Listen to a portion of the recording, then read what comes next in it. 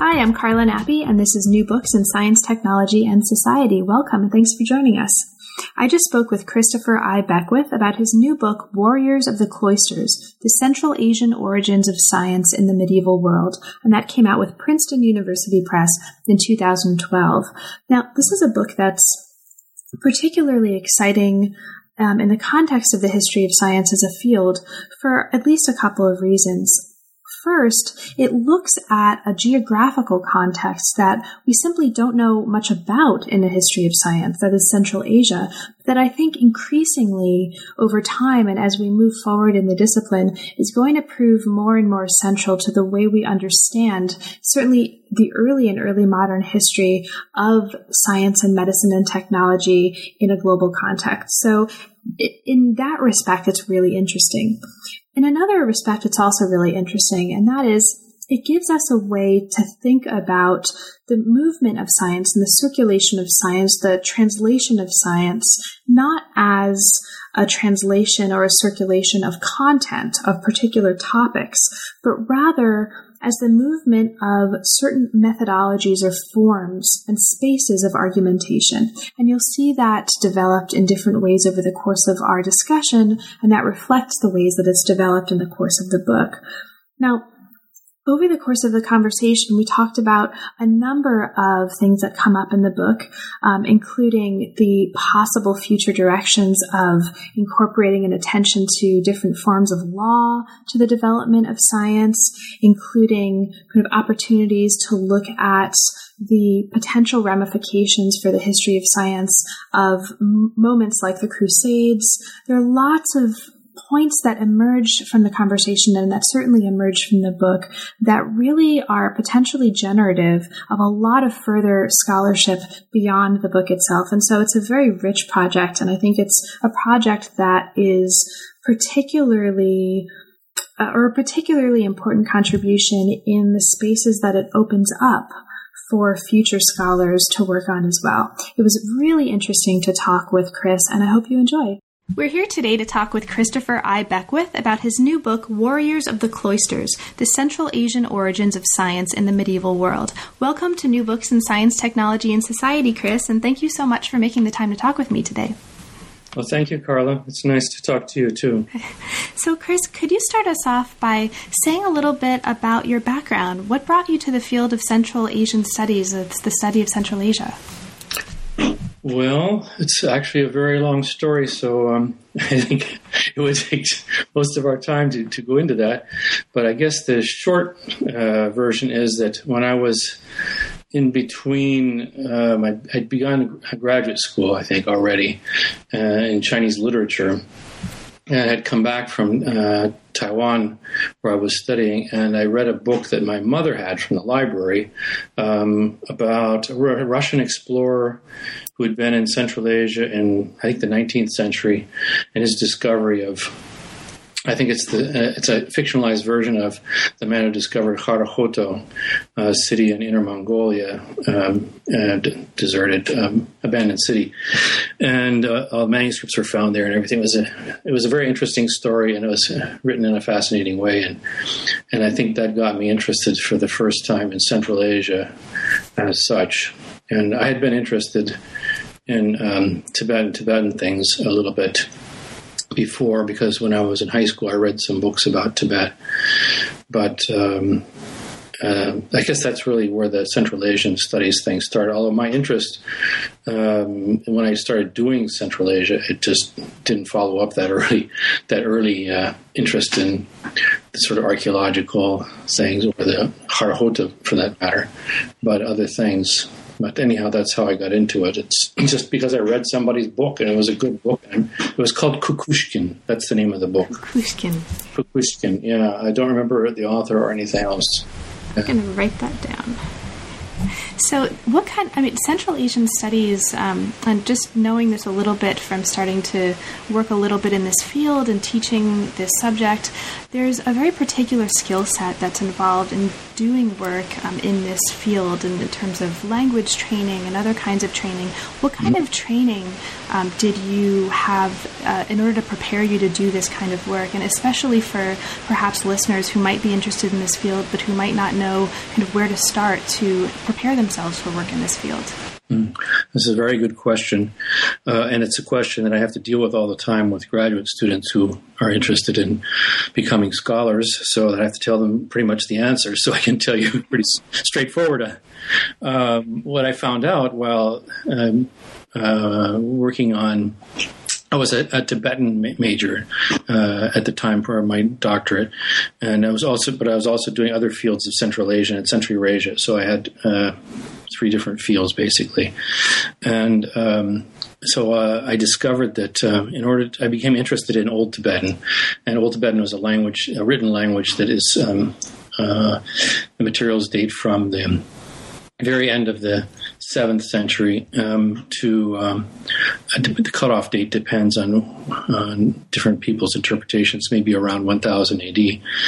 And so I was working on this language with my professor, and I got more and more interested in the topic of some of the documents. I had been mainly interested in the language, and I got interested in the topic. Some of the texts we were reading were just fascinating, the Old Tibetan Annals and the Old Tibetan Chronicle especially.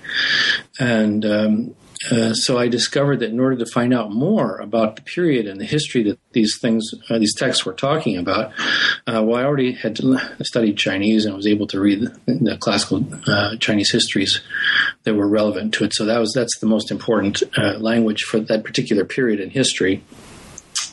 But there were others which I partly worked on. I'd learned some Arabic, and I realized that I needed to brush up my Arabic and to do this period and that area. And there were other languages which, like I'd studied some Turkish, but I needed to learn some Old Turkic, so I took an Old Turkic class, and there are other languages for which there aren't any narrative historical accounts. So I focused from my early work after my doctorate on this topic of the Tibetan Empire in Central Asia. That was the topic of and the title of my first book on this period and that area. And in order to do that, when I needed to do Old Tibetan and classical Chinese and classical Arabic and Old Turkic, and there are other things that are, documentary sources like letters and legal documents, things like that sort of thing, which it's very important for giving us a fuller picture and more complete picture of the cultures back then. But for my particular topic, I decided that I wasn't going to do that. And so that meant I didn't really need to learn Sogdian, and I wanted to learn Sogdian desperately.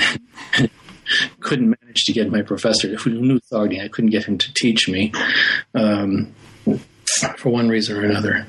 But anyhow, and there are other things which would have been useful. For example, this is an area of Buddhist culture at that time. So the entire area was Buddhist or was adopting Buddhism. And so, of course, the knowledge of Sanskrit and other Indic languages would have been great. And I really did want to learn it, but I never just had the chance somehow. I had 2 weeks of Sanskrit. But it's not necessary for writing the narrative history. What I did for that book, it wasn't necessary, but it certainly would have helped to be an Indologist as well as a Sinologist and Tibetologist and all the other ologists that you need to be in order to do that topic in that area. And that's the case with any period. And I tell the students that you have to first decide kind of what period you're going to do. And also, Central Eurasia is kind of a big area. And so if you're further to the east, closer to China, well, you obviously have to know Chinese. And depending on what you're doing, you might need to pick up Japanese as well to be able to read the secondary scholarship. Mm-hmm.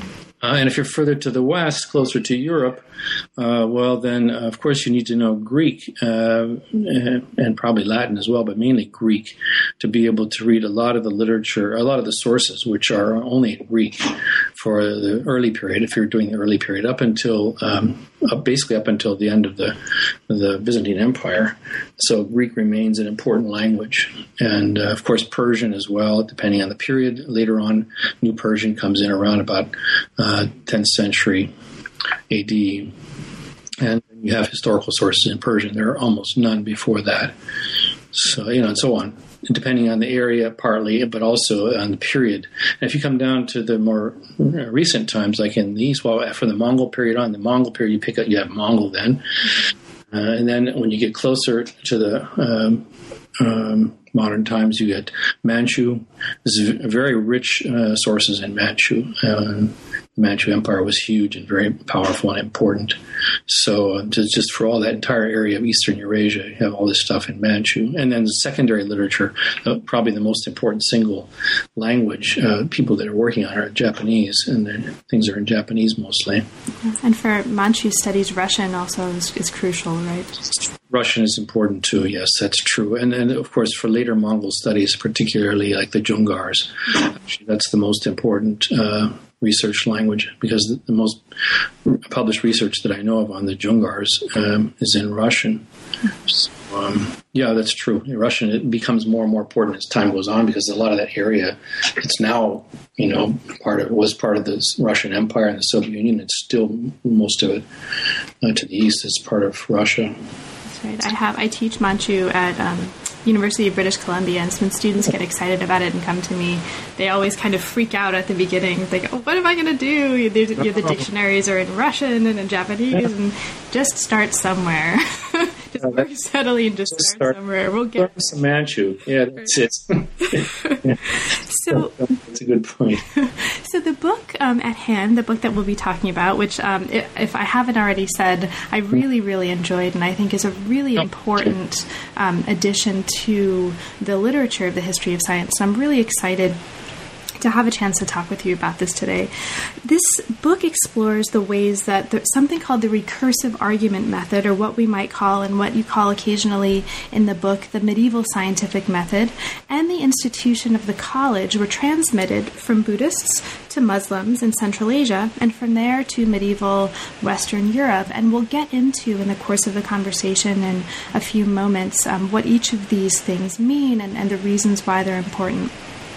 How did you come to this topic in particular, especially given you've published a lot, and there's a wealth of material that you've studied in other areas of Central Asian history? How did you come to this particular topic, and where does this fall for you within the larger trajectory of your work? Excellent question. I was asking myself that, anticipating that you would ask such a question, and it's not easy. I remember having somehow gotten interested in the issue of argument structure because I was aware of the Tibetan literature, more recent literature, I guess, late medieval and on. They have this very unusual method of structuring an argument, and I wanted to understand it, and I thought I understood how it worked. I didn't, but I thought I did, and I looked into almost nothing was written about it, so I looked into what literature there was about similar methods that I thought were similar. I thought they were similar to the Tibetan one, and so I looked into, of course, the ones in Arabic, anything in Chinese. I didn't find anything there. And the closest one that I thought was the medieval Latin one. Well, I worked on it, and I just could not find anything that would really link them together. There was something that was similar, I thought, but I couldn't find it. I finally ended up publishing an article. I think it's not a very good article on this, and abandoned the topic.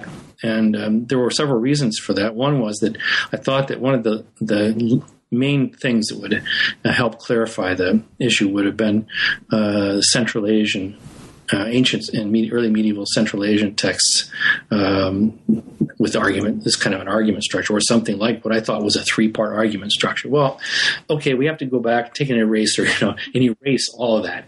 That's all. It was all wrong. But because I was focused on this when I was working on my previous book that came out in 2009 Empires of the Silk Road. And that's just a general history of Central Eurasia from the Bronze Age to the present, as it says in the title.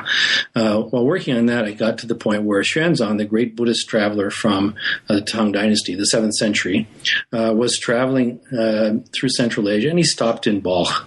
Balkh was this once great city in what is now northwestern Afghanistan. It was visited by Alexander the Great. It was called Bactra in ancient times, and it's the home of the Bactrians. Bactrian camel presumably comes from that area.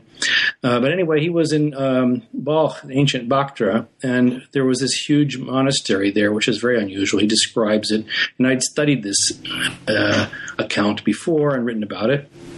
But I wanted to know more about these texts. That one of the texts that he acquired there was the largest text in the entire Chinese Buddhist canon, or the collection of all the holy scriptures of Buddhism translated into Chinese. It's an entire volume. It's just gigantic work.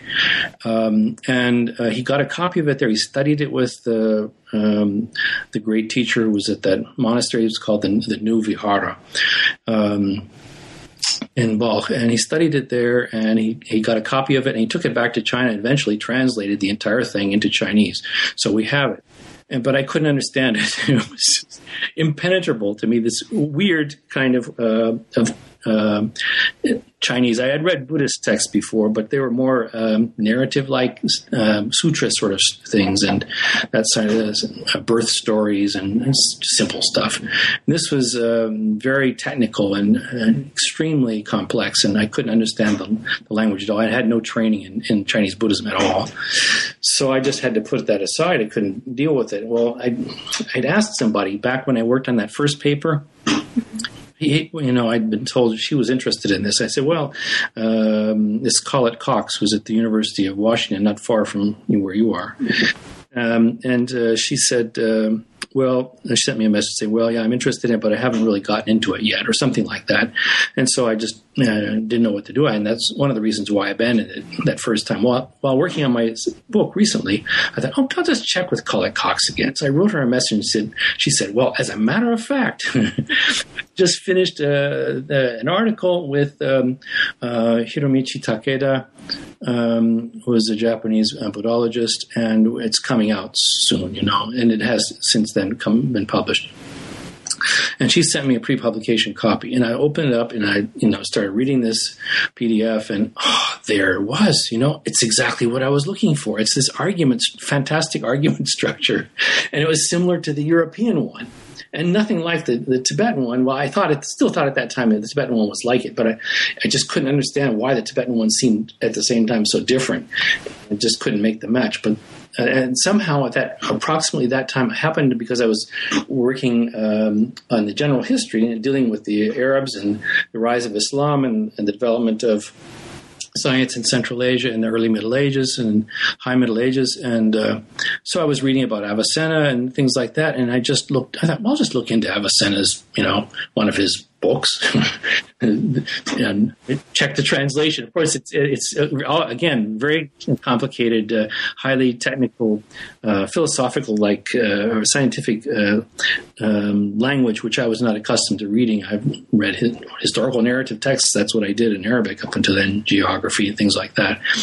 So I got some translations, French and English translations of some of things, his metaphysics, and that's what I started with, I think. And just by luck, I chose the metaphysics, as a matter of fact, because bang, there it was. I saw it. And I don't know how I didn't see that before. Never thought of it.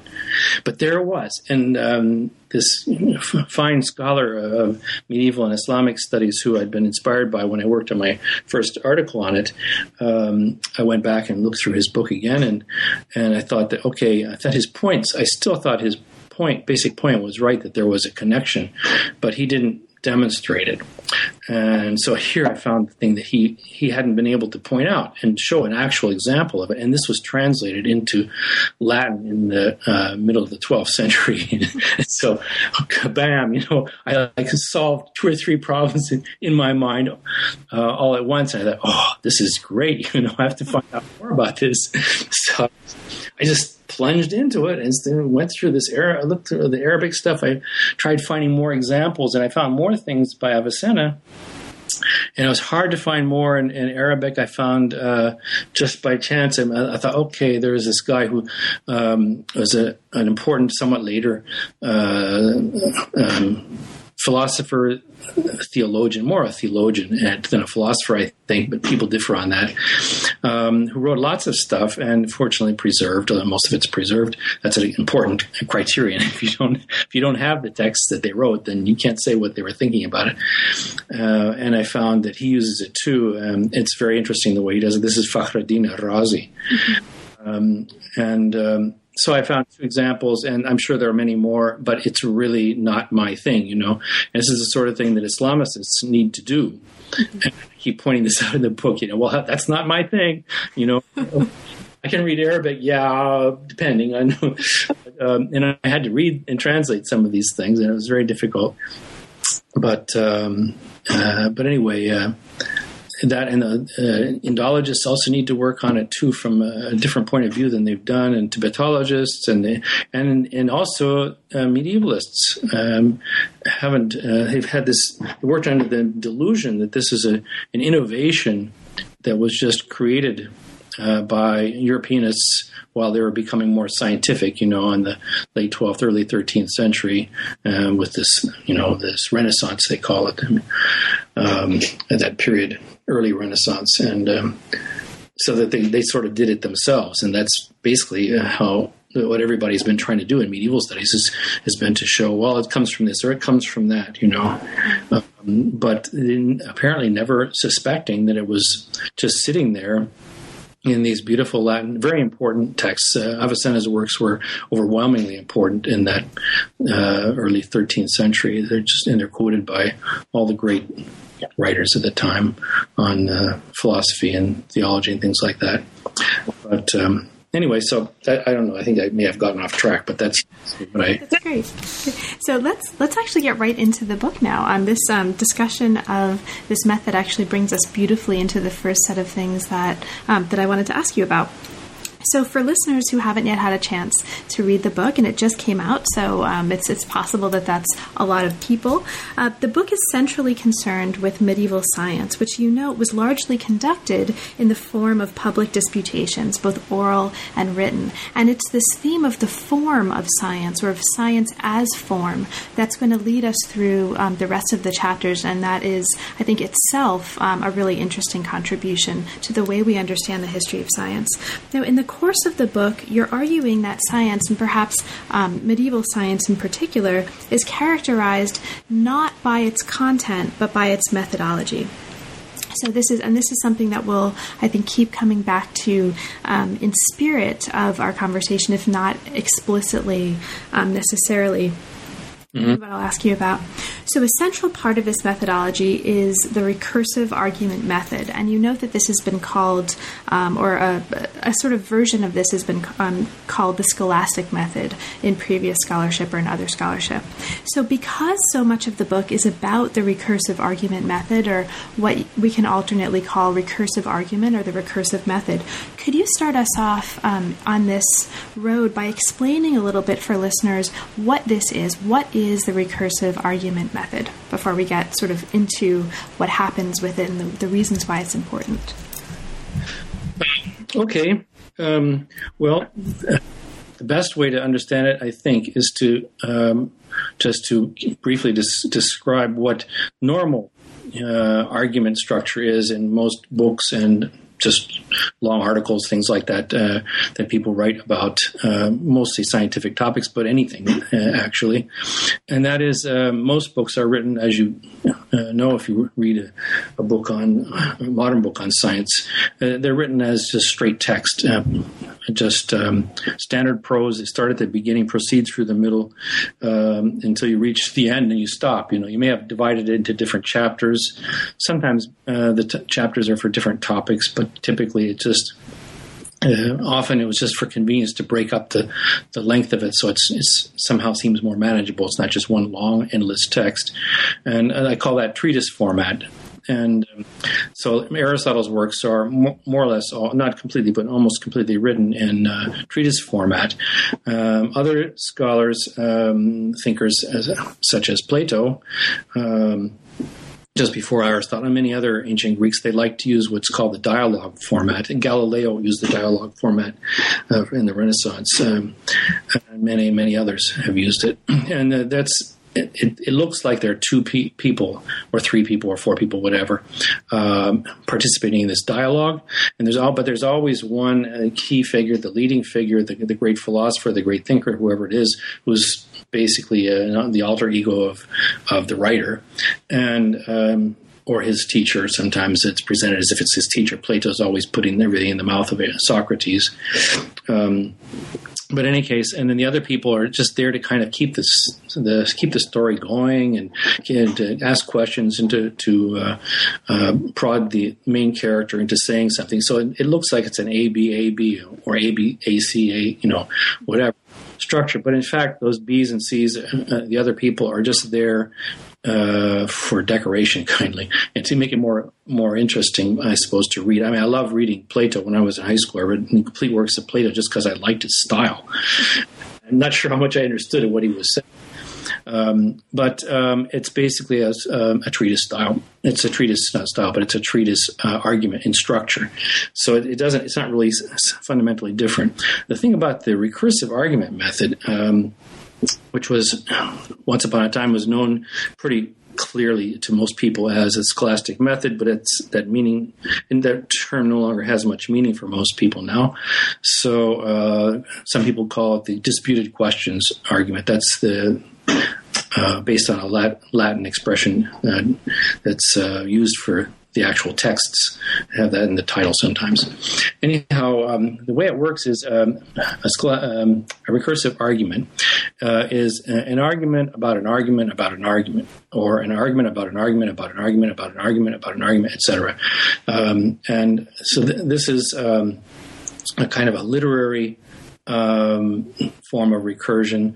Recursion is most easily understood maybe visually when you have you looked at a Matryoshka doll, the Russian nesting dolls.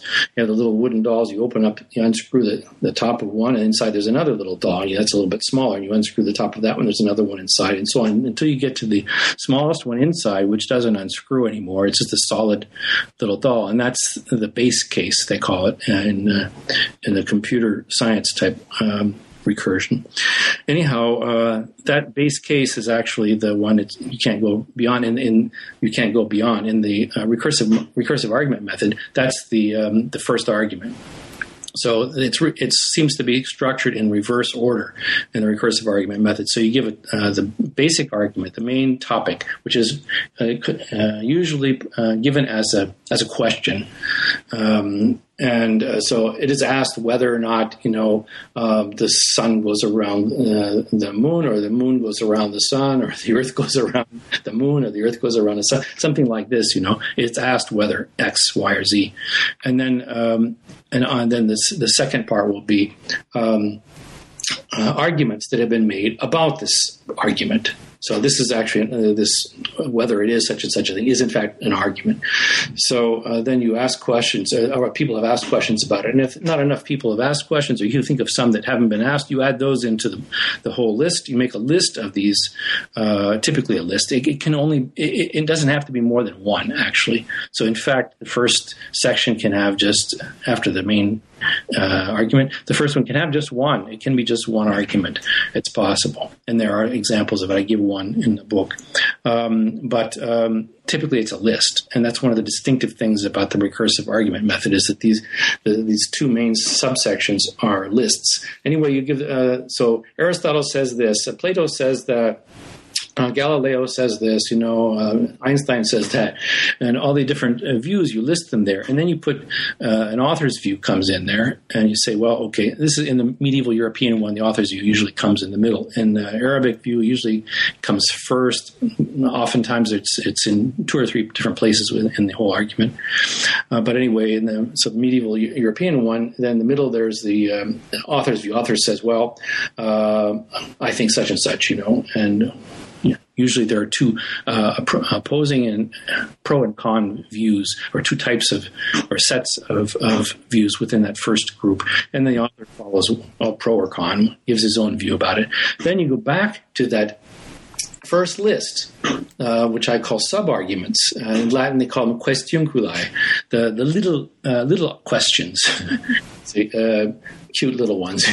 But so then, after the author's view, then you have you go back to these sub-arguments, the first one, and you repeat them in the same order with the same sometimes numbered with numbers, and you say, as for the first one, this is correct because of such and such. That's fine. We agree with that. The second one, is correct. The third one we think is wrong, and the fourth one's wrong, and so on. And they're usually organized in sets. So all pro is in one group, and then all con is in another group.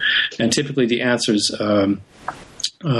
in the most famous medieval works, not all of them, but they eliminate, they don't respond to ones that they agree with. In other words, they don't, if they agree with one of the pro views or the con views in the first group, then they don't answer that in the second group. But in a really full argument, which we have sometimes, then they respond to all of them, and they'll say, I agree with this one, I disagree with that one, and so on. So you go through the entire list again. So 1, 2, 3, 4, 5, 6, however many there are. Sometimes they're quite long lists. And that's the end. So what it is, in fact, is if you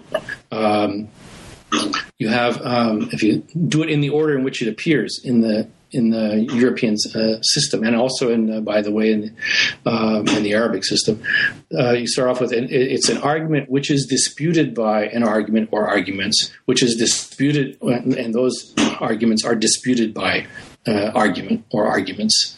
Okay, so it's an argument about an argument about an argument, or arguments about an argument.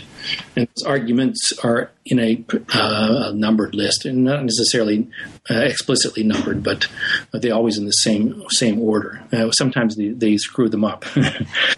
Manuscripts, sometimes they get confused. I think, and put them in the wrong order, but the intention was to put them all in the right order. So, Thank you. Perfect.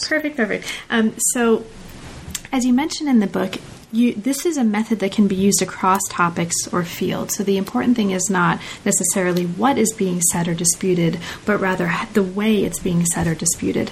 And as we get further into the book, what becomes clear is that this is, if not the only component of what creates the conditions for something that you later describe, and we'll talk about this later, as a fully developed or a full scientific culture, it's certainly one of the crucial components of the development of this particular state in the history of science.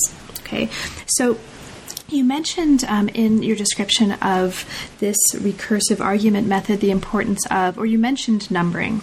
And numbering and the importance of numbering comes up at various points throughout the book, but one of the places it comes up is in a discussion of the fondness of Buddhist writers for numbered sets. Now, this brings us to one of the next really interesting parts of the argument and parts of what you're showing in the book, which is that the recursive method developed first among Central Asian Buddhist scholars who developed it in order to disprove the beliefs of other Buddhist sects. And this is elaborated at length in Chapter 4.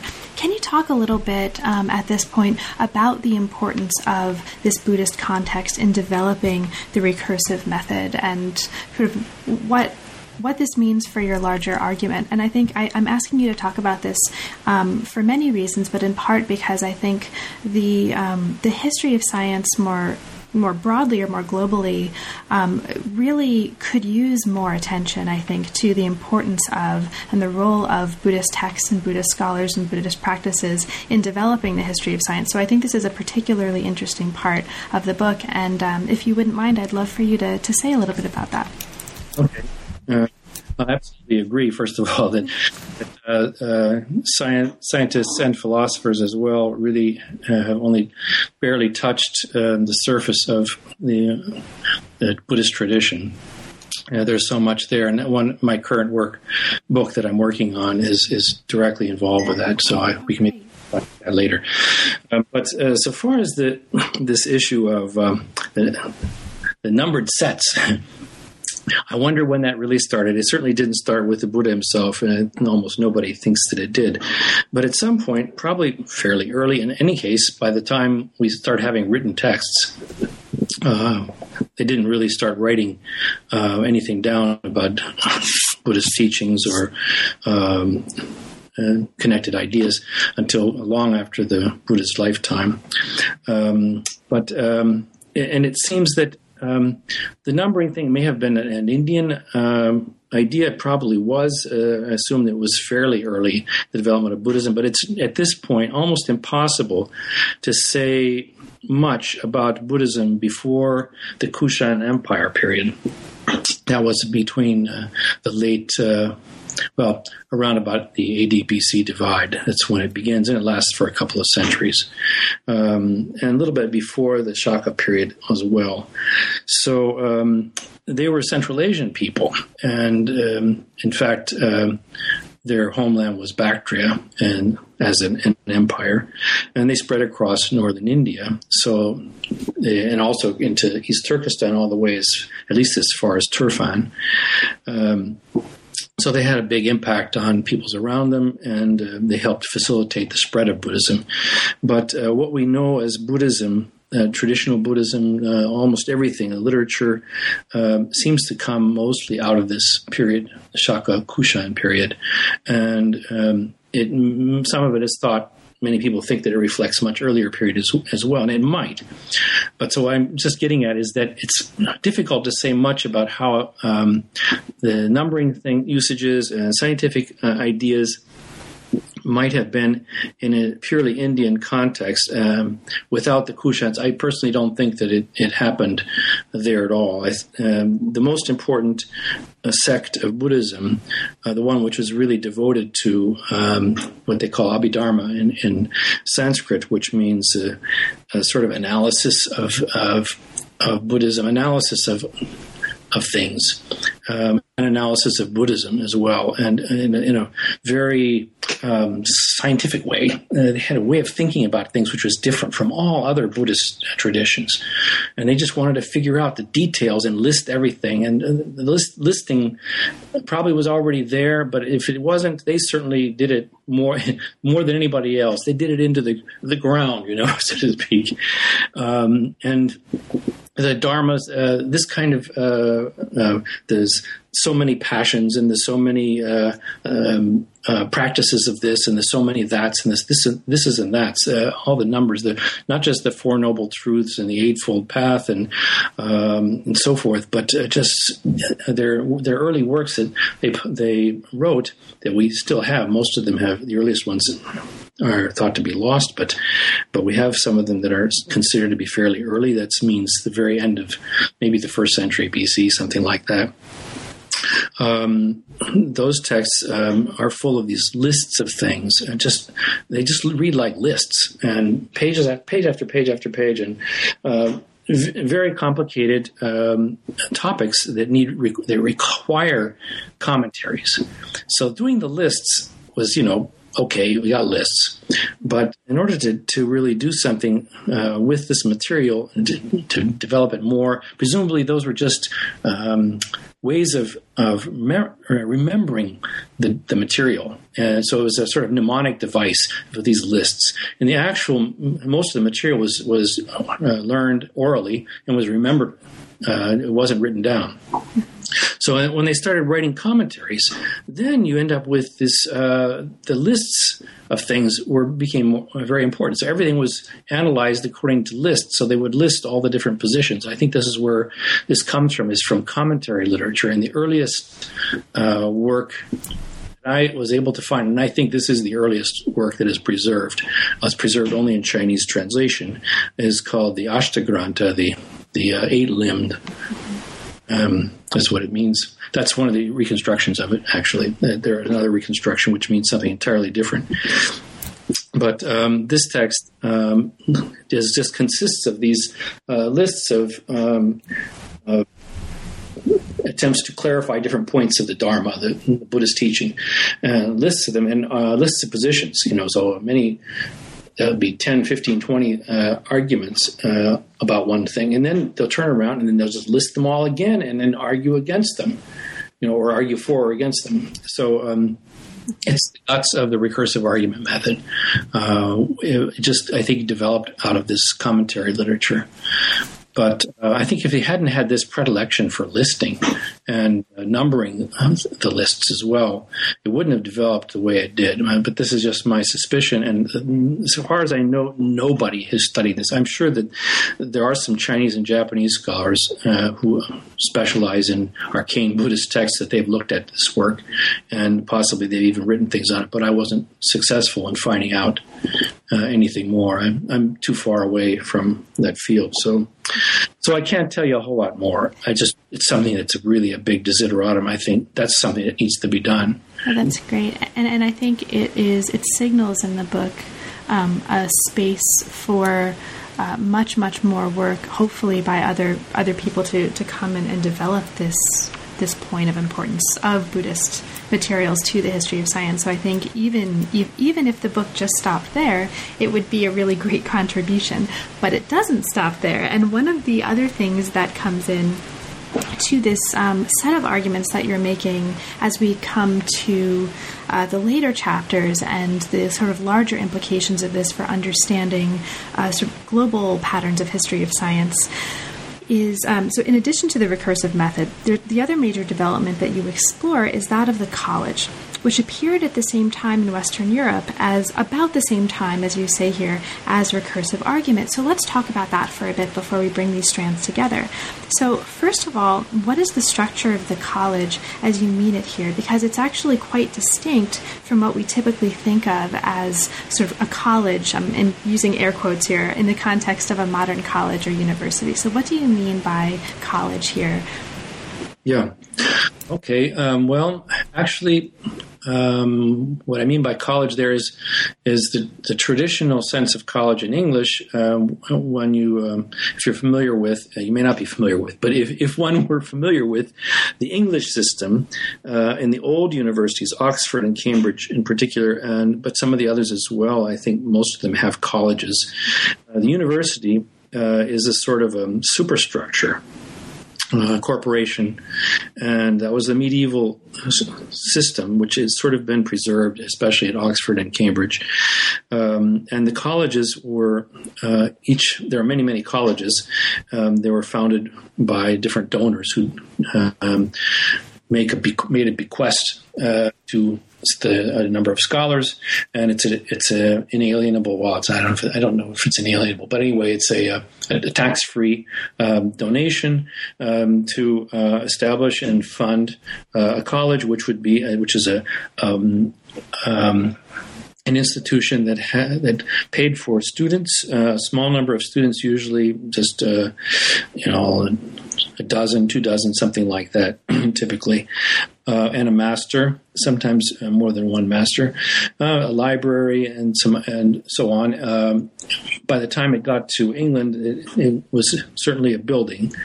The first one that we know in Western Europe was established in Paris in the late 12th century. They first had quarters in an existing building, but a couple of decades later, they had gotten their own building. So this is normal that they had their own building. They owned the building. So this college foundation, you might call it, pious foundation. They owned the building. They had a fund of money to pay for the students and the teachers and food and drink and so on. So all the basics. It was kind of a self-enclosed, or was it all-inclusive sort of package, and like a miniature version, you might say, of one of our universities or colleges, a very, very small one. But once you've started getting more of those, then you have more of a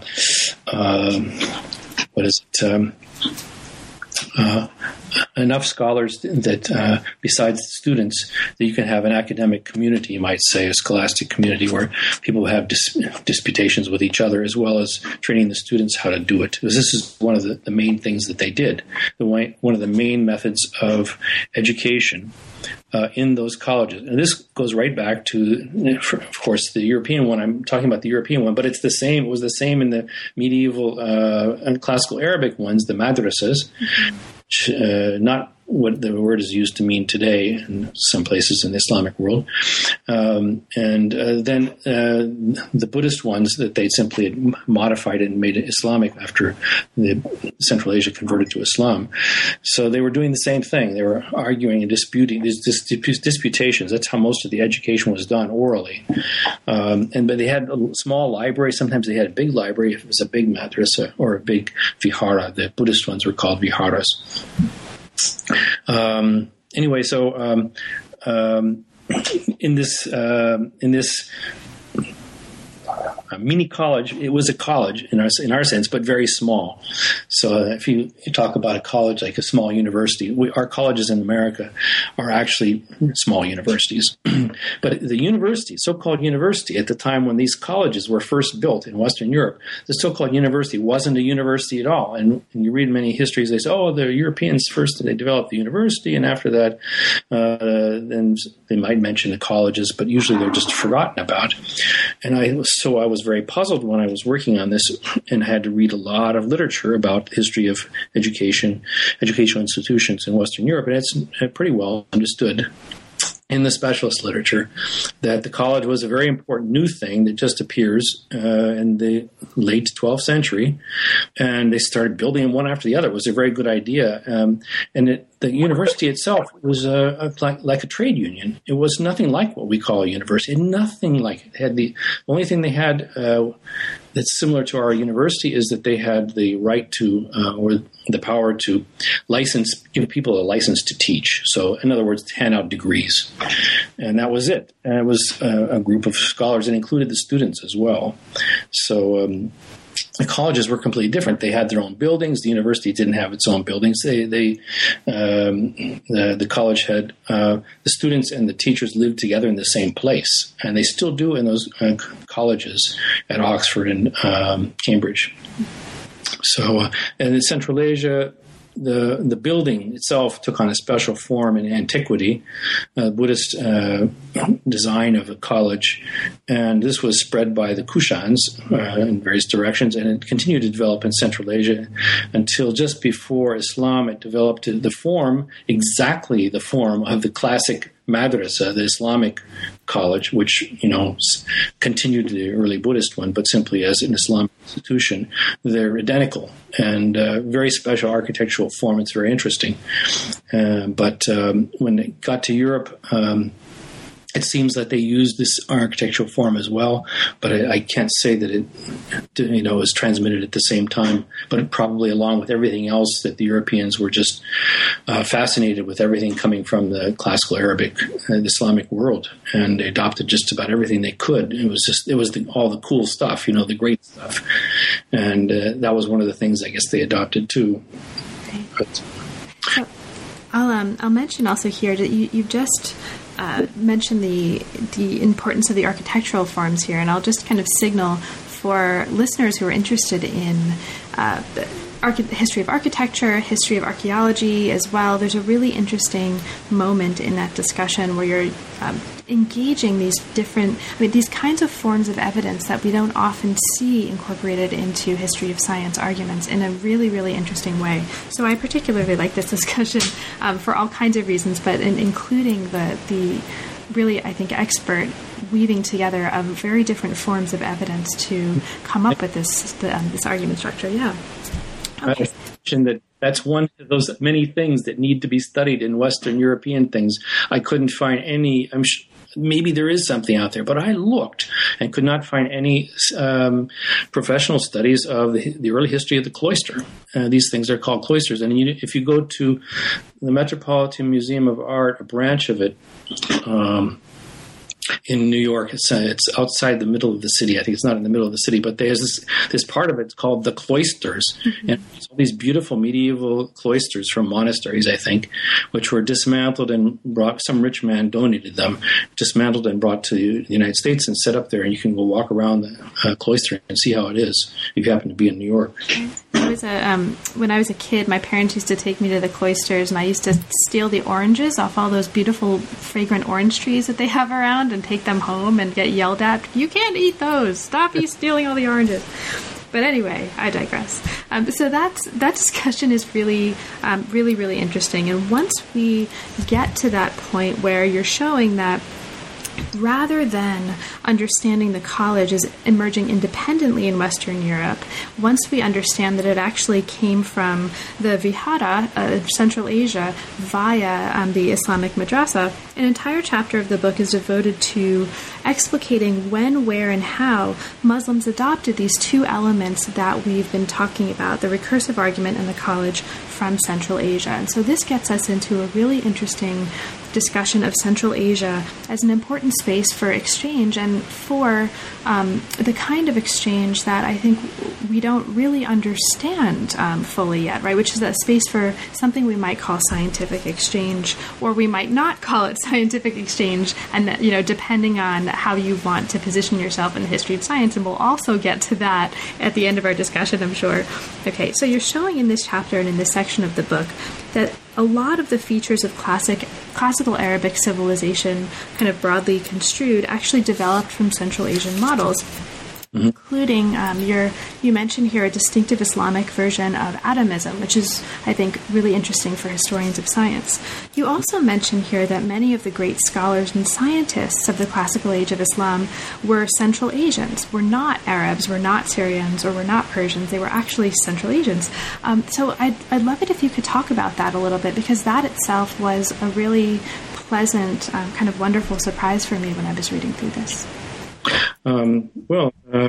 Yeah, it's a good question, and it's a topic that deserves a whole book, and I believe it's getting one. There's a scholar who's I cited a paper of his, Fred Starr, published a paper a couple of years ago on I guess science in Central Asia or something like that. I've forgotten the title. But it was designed to be read by, popular audience. But it's very interesting. He put his finger on a lot of the key points, and he does make the mistake of calling a lot of these people Persians or whatever instead of Central Asians. And there basically weren't any Persians, maybe one or two. In the early period and the developmental period, most of the great scholars came from Central Asia, and very often quite far out, like Khwarezm, which is up there by the Aral Sea, anyway, on the edges of it, you might say. So the area of what was already becoming Turkestan. It wasn't completely yet, but their Turkic peoples had been migrating in that area for some time. So these were a different people, and they had quite different traditions and a different way of looking at things. And I think I lost your question. No, that's perfectly fine. It's I wanted to sort of use this to sort of segue us into perhaps the final set of questions that I wanted to ask you anyway. So, but I'll just mention very briefly one of the writers that you talk about in discussing the importance of Central Asians to sort of the history of scholarship and the history of science was Ibn Sina or Avicenna. And one of the really interesting things that comes out of this that I won't ask you to talk too much, or I won't ask you to talk about at all, but I'll just signal as one of the really interesting threads in the book that comes out perhaps implicitly. He actually learned the recursive method from a legal scholar, as you tell us in the book.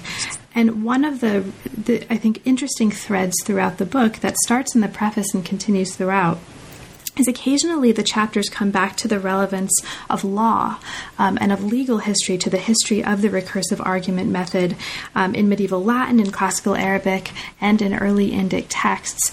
And that's a sort of another possible set of issues that would be really interesting, I think. Yes, you're absolutely right. And I mentioned, I think, in the preface somewhere that, boy, if there's anything I don't understand, it's law. And I don't understand it in English, really. And the whole colleagues of mine are interested in it. I get into arguments sometimes, but I try to get out of them because I don't understand law, and I don't even like law. So it's very very difficult for me to deal with. But this is absolutely right. There is something, but the law that we taught that these texts talk about aren't really. It's not really the kind of law that we usually think of. It's not the law of torts or whatever. The inheritance law, stuff like that. It's the kind of it's not even canon law. I think I even compared it to canon law at some point. It's not really like that, but something more like that. But it's more like Sharia in Islam. That was never a system of law that was actually ever put into practical use anytime until very recent times with this fundamentalism, and people started trying to implement actually this Islamic law. It was an ideal sort of law. It was sort of it wasn't the thing you actually did. If you got in trouble with the law, somebody accused you of stealing something or whatever. Normally, you went to the court. There was a judge, and it was all secular law from early Islamic period right down to the recent times. They had their own secular law code.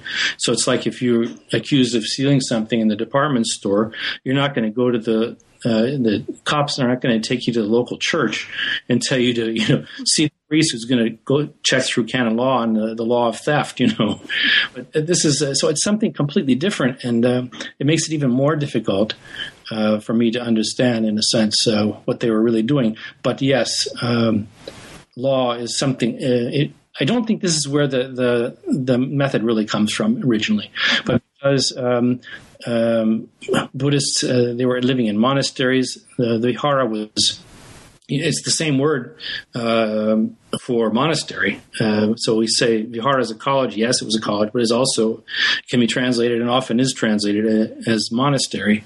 It's where the monks lived, and they studied there as well, of course, and taught there too, did all sorts of things. But so then the rule, the monk's rule, just like the rule of Saint Benedict for Benedictine monks, that's an important thing, and they had to know about it, and they had to follow it, and they all learned it. So that's but it's a very small part of this, and I think it's not the key thing. But the interesting thing is that yes, Avicenna learned it from an Islamic teacher of jurisprudence, and orally learned how to dispute using this method, and that's what he describes very vividly. So it was just being used that way. What it had to do with law per se, I guess I did. But it was this Islamic law, not the kind of law that the kings, the sultans, or whatever of the realm were actually using in their day-to-day work. It wasn't that at all. It was this ideal law. I think that's right. So, as we sort of, perhaps a good place to start coming to the end of our discussion, or coming to the conclusion, is by looking at the kind of broader argument about the history of science that you're using these different threads to make. And this is coming at the end of the book. You argue here that because the recursive argument method in the college were not fully integrated into the early Islamic world, for example, a full scientific culture or a scientific culture complex didn't develop there. So let's talk about this as a way of bringing this to a conclusion. I'd love for you to talk a little bit about, because you make a distinction here, and there's an entire chapter that explores control cases for trying to understand what it took to produce a fully integrated scientific culture and what the qualities of that were, by looking at different cases in which one or more of the components that you are arguing for were actually missing. Could you say a little bit about what you mean here by positing a fully integrated, recursive method in college, and how that's related to this idea of a full scientific culture? So, what is a full scientific culture, or a fully integrated scientific culture? And can you talk about that, or the importance of that more broadly for the way you're understanding the history of science in this last part of the book? Okay, I'll do my best. This is, I'm sure, the most controversial part of the book, and I just all I can do is to present what I have concluded on the basis of that research in that book. So yeah, sure. That's all I'm asking, just to kind of put that out there, because I think whether or not a reader reads this and says, yes, I completely agree with that, or no, I completely disagree with that, it at least presents a place to start looking at this broader set of issues. So I think it's a contribution regardless of whether or not, it's going to be, regardless of whether or not any particular reader agrees or disagrees with the conclusions based on the research. It is a contribution, and it's important perhaps because it's going to be controversial, right? I mean, I think if it weren't controversial, it wouldn't be as useful. Yeah, well, maybe. But anyway, so can you talk about that, or what you found, what you concluded on the basis of the research that you did for the book? Sure. Yes, I had to grapple with this the entire time I was working on the book. And when I was working on the revisions after the peer reviews, then I just kept finding additional things. And so I kept thinking about this the whole time and struggling with it. What did I mean by it? I got this concept, and I need to pin it down a little bit more. And by doing the test cases that you referred to, I went through all the different major civilizations that I was familiar with at around that time in history, that when this method and the college starts appearing. And I just found that I couldn't find a direct link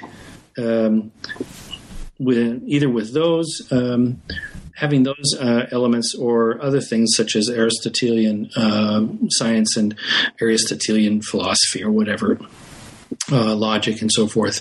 None of them seem to really by themselves provide the answer to how science, full science,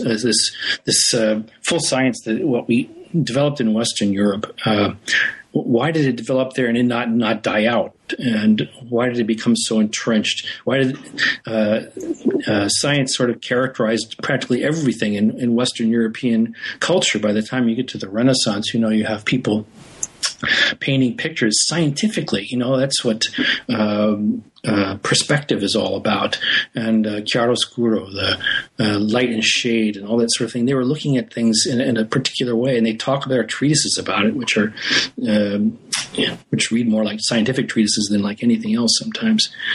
And everything else was affected by it, this way of looking at the world. Why was it so special? Why did the Europeans do that? Everybody else thought it was just weird, I think, they just simply didn't comprehend it. Whereas the Europeans got to the point where they didn't understand why the rest of the world didn't understand what science is all about. And they thought, they're backward because they don't, have this idea of science. And it's just a special thing that developed there. Yes, well, why? So it occurred to me that at some point that, I went through all the different test cases like China and India and Tibet and so on, and the Islamic world. The Greco-Roman world, the Byzantine Empire, the Greeks and Byzantines, they had continuous knowledge of Aristotelian science from the time of Aristotle and his predecessors and all the way down to the fall of the Byzantine Empire in 1453. So we've got well over a millennium of continuous knowledge of Aristotle, but they never developed, anything like what Europeans developed, this full scientific culture. They didn't develop it. Of course, they didn't develop the college. They didn't have colleges, but and they didn't have this scholastic, the recursive argument method. But was that really crucial? All these other places had the recursive argument method. They did have a college. They even had some bits and pieces of Greek science, like Tibet, for example.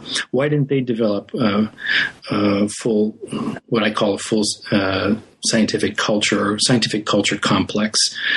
And I think it might be that the best comparison is not really or the best way of looking at it is not to look at it the way I've just been describing it, trying to figure out by looking at all these test cases and so on. But it came to me while working on the conclusion. There's a recent example, which is an excellent example of how somebody got science, and that's Japan. In the 19th century, the Americans sailed there with their big, powerful ships and forced the Japanese which had closed their doors to the outside world for a couple of centuries, and forced them to open up again. And that brought about and the threat of American military, European military, and so on, which was all over East Asia, was such that the Japanese realized we have to do something now.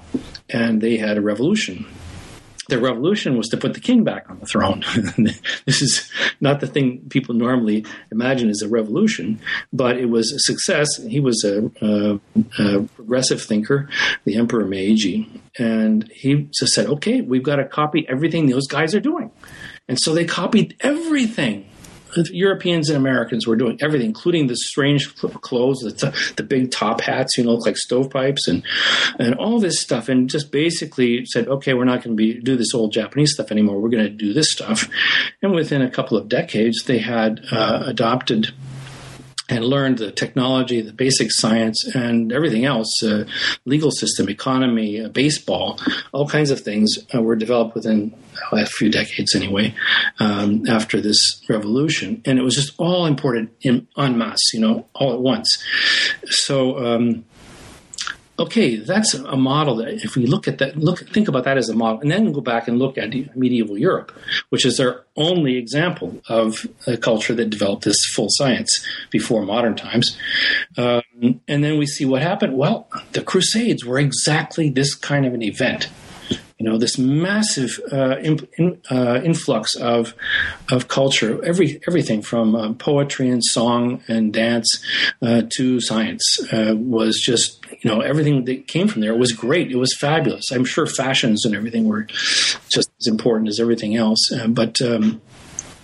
And I think this is maybe the reason why it came in all about the same time. And so the college, which had been part of the Islamic civilization, was there, but wasn't being used really for science. But it came over. It was such a good idea. Europeans brought that in as well. That's something intellectual. All the intellectual stuff kind of moved into the same sort of box. There's this category for educational institution, another one for your the way you argue, and another one for the kind of topics that you like to argue about, and the past literature about it, the Aristotelian literature especially, and the commentaries on it, and so forth. All that stuff was sort of one category of the Western European culture. And since it was all one category, and the church supported it a lot, so it was successful. And I guess this is my suspicion, but this is a huge topic, and it's something that if medievalists don't just all dump on this and say, it's all wrong. It's not what we think. It's not what we say. I'm a medievalist too, by the way. Say we, they. Right. I shouldn't do that. But anyhow, if medievalists as a whole just say, well, we're not interested, we're going to stick to the old ways because that's the traditional gatekeeper way of doing things, then unfortunately it won't go anywhere, I think. But I think it needs to be looked at. It needs to be thought about in a different way than has been done before, which has been very piecemeal. So the people doing poetry, for example, say, well, this Provençal poetry, the troubadours and everything, that was just grew out of Latin poetry. And he's an example. You can see it, and so on and so on and so on. And that's still argued to this day, whereas it was known in the Middle Ages and down to the present is that the people went there, they came back singing these funny songs they went on campaign in Spain. Came back singing different songs with different kinds of lyrics and everything, and it caught on. It was popular stuff. It was just a part of the culture that you got, and it was, a whole part of that whole package. And I think if we look at it, instead of looking at it just piece by piece and say, oh, well, we can always try to find some Aristotelian origin, even though nobody's ever been able to find it, an Aristotelian origin for the recursive argument method, for example. Oh, sure, we can find it in this and that.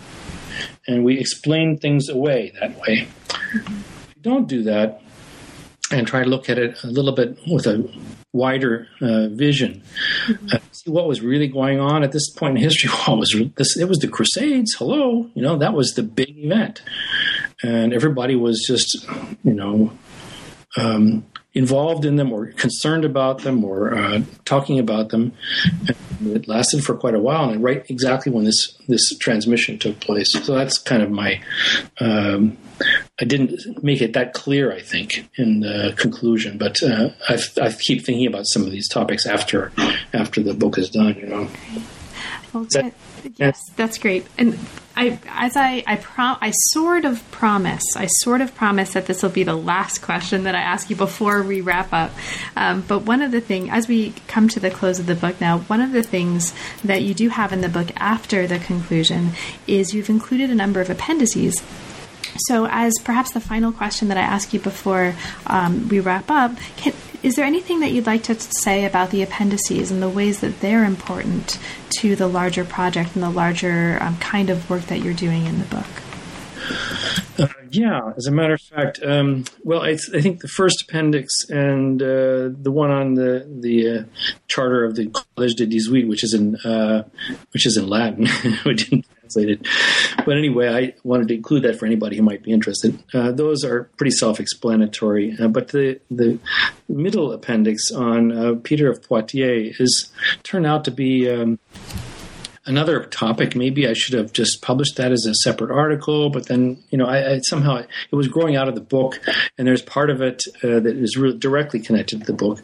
So I thought, well, I'll just keep it in there and put it in an appendix. But it turned out to be rather important because there are several people known as Peter of Poitiers, and they lived at around the same time. Actually, there are ones I talk about explicitly. And the question is, which one wrote the book of sentences, it's called, that's ascribed to the one particular Peter of Poitiers? It turned out that the scholarly agreement that it was this one particular guy who wrote this book, and he did this and he did that. Well, certainly, I suppose one Peter of Poitiers did write an original text, but that seems to have been it's known to have been reworked in part, probably not by him but by his students. It's possible that he lived longer than we think, and he did make some of these changes, but more than likely it was done by some of his students. So it was rewritten, and he has examples of this recursive argument in it. Was pointed out to me by a medievalist colleague. So it's very interesting. If the supposed date of the book is as believed, it would make his usage the earliest one in Latin after the translations of the works of Avicenna. But there's so many things wrong with this that as the more I worked on it and looked into the work and also to the career and life and career of Peter of Poitiers, such as it is known, as much as it's known, and the other Peters of Poitiers, it became clear that the present picture is simply impossible. There's something wrong with the dates. There's something wrong with the text and its attribution. There's something wrong with saying that the particular Peter of Poitiers, who is said to have written the work, almost couldn't have written that work, even though, he is the one who was the master of theology and so on in Paris. Yes. But, and this is where law comes in again. He doesn't say anything about law anywhere in there. But one of the other, that's one of the standard things that are, it's noticeable by its absence, because all the other writers at that time, they talk a lot about law. I mean, Thomas Aquinas, everybody else, many of their arguments, it's the most disputable things in existence are legal topics, or were. So then people are arguing about them the whole time. And why does Peter of Poitiers, the author of this book, not say anything about legal topics? And he's supposed to have been trained in law, according to the people who have written about it. It doesn't make any sense. But there's another Peter of Poitiers who was a canon lawyer and is exactly the right person to have written about law. So that explains that, and then it would say, okay, we can have this one guy write the text about it's about the arguments and so on, and then he didn't know anything about law, and that's why. But then we have problems with separating them out. And if we go back as early as the date that's given for the Peter of Poitiers, who's traditionally said to have written the work, the Master of Theology, if you go back to the date when it's said to have been dedicated, then you get really close to another Peter of Poitiers who was in Spain and was a participant in the translation of Islamic works into Latin from Arabic. So he actually, was there. I think this is just too many coincidences and too many problems for me to take it as it's been received. And the more I looked at it, I found, okay, everything about it, the attribution, almost all the major points, all need to be redone. And then I discovered that the texts themselves, they have not been completely edited, only the first 2 books of his 5 books. And they didn't do a good edition. I mean, they didn't take into account the supposed 12th century manuscripts. And there are 12th century manuscripts, So, and they didn't use them? What kind of an edition is it? So it's just... it's astounding. This is something which medievalists, mainstream medievalists, really need to do, because the chronology of the late 12th century completely is almost all hinges upon this date, supposed date of the Peter Poitiers books of sentences, and so this is just it undoes, the traditional received view, and now a new view needs to be put together again. And in order to do that, you're going to have to study and read all this stuff and to do a proper critical edition of his work. And so it's just a huge job. But anyway, I thought I should mention it. It's just a little footnote kind of to this book, but it actually in the realm of medieval studies, it's a big topic. Well, Chris, thank you so much. Now that we've come to the conclusion of talking about the book, is there anything else about the book that we didn't have a chance to talk about, but that you'd like to point out, especially for listeners perhaps who haven't yet had a chance to read it? Yes, the cover is awesome. The cover is awesome. Yes, the cover is a Renaissance painting. It's beautiful, and Princeton University Press, the designers made a really beautiful cover out of it. So you can see it if you look on the Princeton site or on the Amazon or any of the other sites that have books. I suppose you'll have a picture of it. That's right. We will. We'll have a picture of the cover on our site too. So.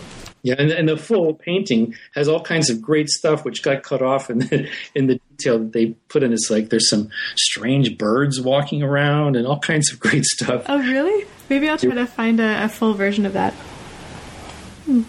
Yeah. Great. Well, so now that this book is out, and congratulations again on the book, what's next for you? What project is currently inspiring you at the moment? Yeah, well, most of my other projects, they sort of connected. One, as I suggested, one leads to another, and while working on this one, I got interested in an old topic a topic that I was interested in already in college, undergraduate times, and I was interested in ancient Greek skepticism, which is properly known as Pyrrhonism, the earliest form of it, named after Pyrrho. Pyrrho of Elis was a Greek philosopher who went to India with Alexander the Great and came back and taught this very unusual, radically different form of thought. And there was nothing like it before that. And there has been some work recently done on Pyrrho, and I've done some of it myself. I published an article on his logic, but based on the Greek sources. But it's bigger than that. I mean, it's really connected with contact of an interpenetration of these of Hellenistic world, Hellenistic thought, and Central Asian and Indian thought. And it really needs, there are people who worked on it a little bit, but it needs somebody to work on it who is specialized a little bit in that area. I'm not sure I'm a specialist in anything anymore, but I've thought about it for a long time anyway, and I'm interested in it, and I'm willing to spend the time to work on this. And it's some of the major source material texts are in Greek. Mm-hmm. So that, and of course also in early Indic sources. So I've been working on this, and a little bit even in Chinese, actually. So I think it's an exciting project, and I haven't got a great title for it yet. I think I have a good main title, but the subtitle is so long it's giving me trouble. But yeah, anyhow, something like that. That's my next project. Well, Chris, thank you so much for talking with me about the book today. It's a really important book. It's a really inspiring book, and I'm excited to have had the chance to talk to you about it, and best of luck with your current project. Well, thank you very much, and it was nice talking to you, Carla, and best of luck with your series. Thank you. You've been listening to New Books in Science, Technology, and Society. Thanks very much for joining us, and we'll see you next time.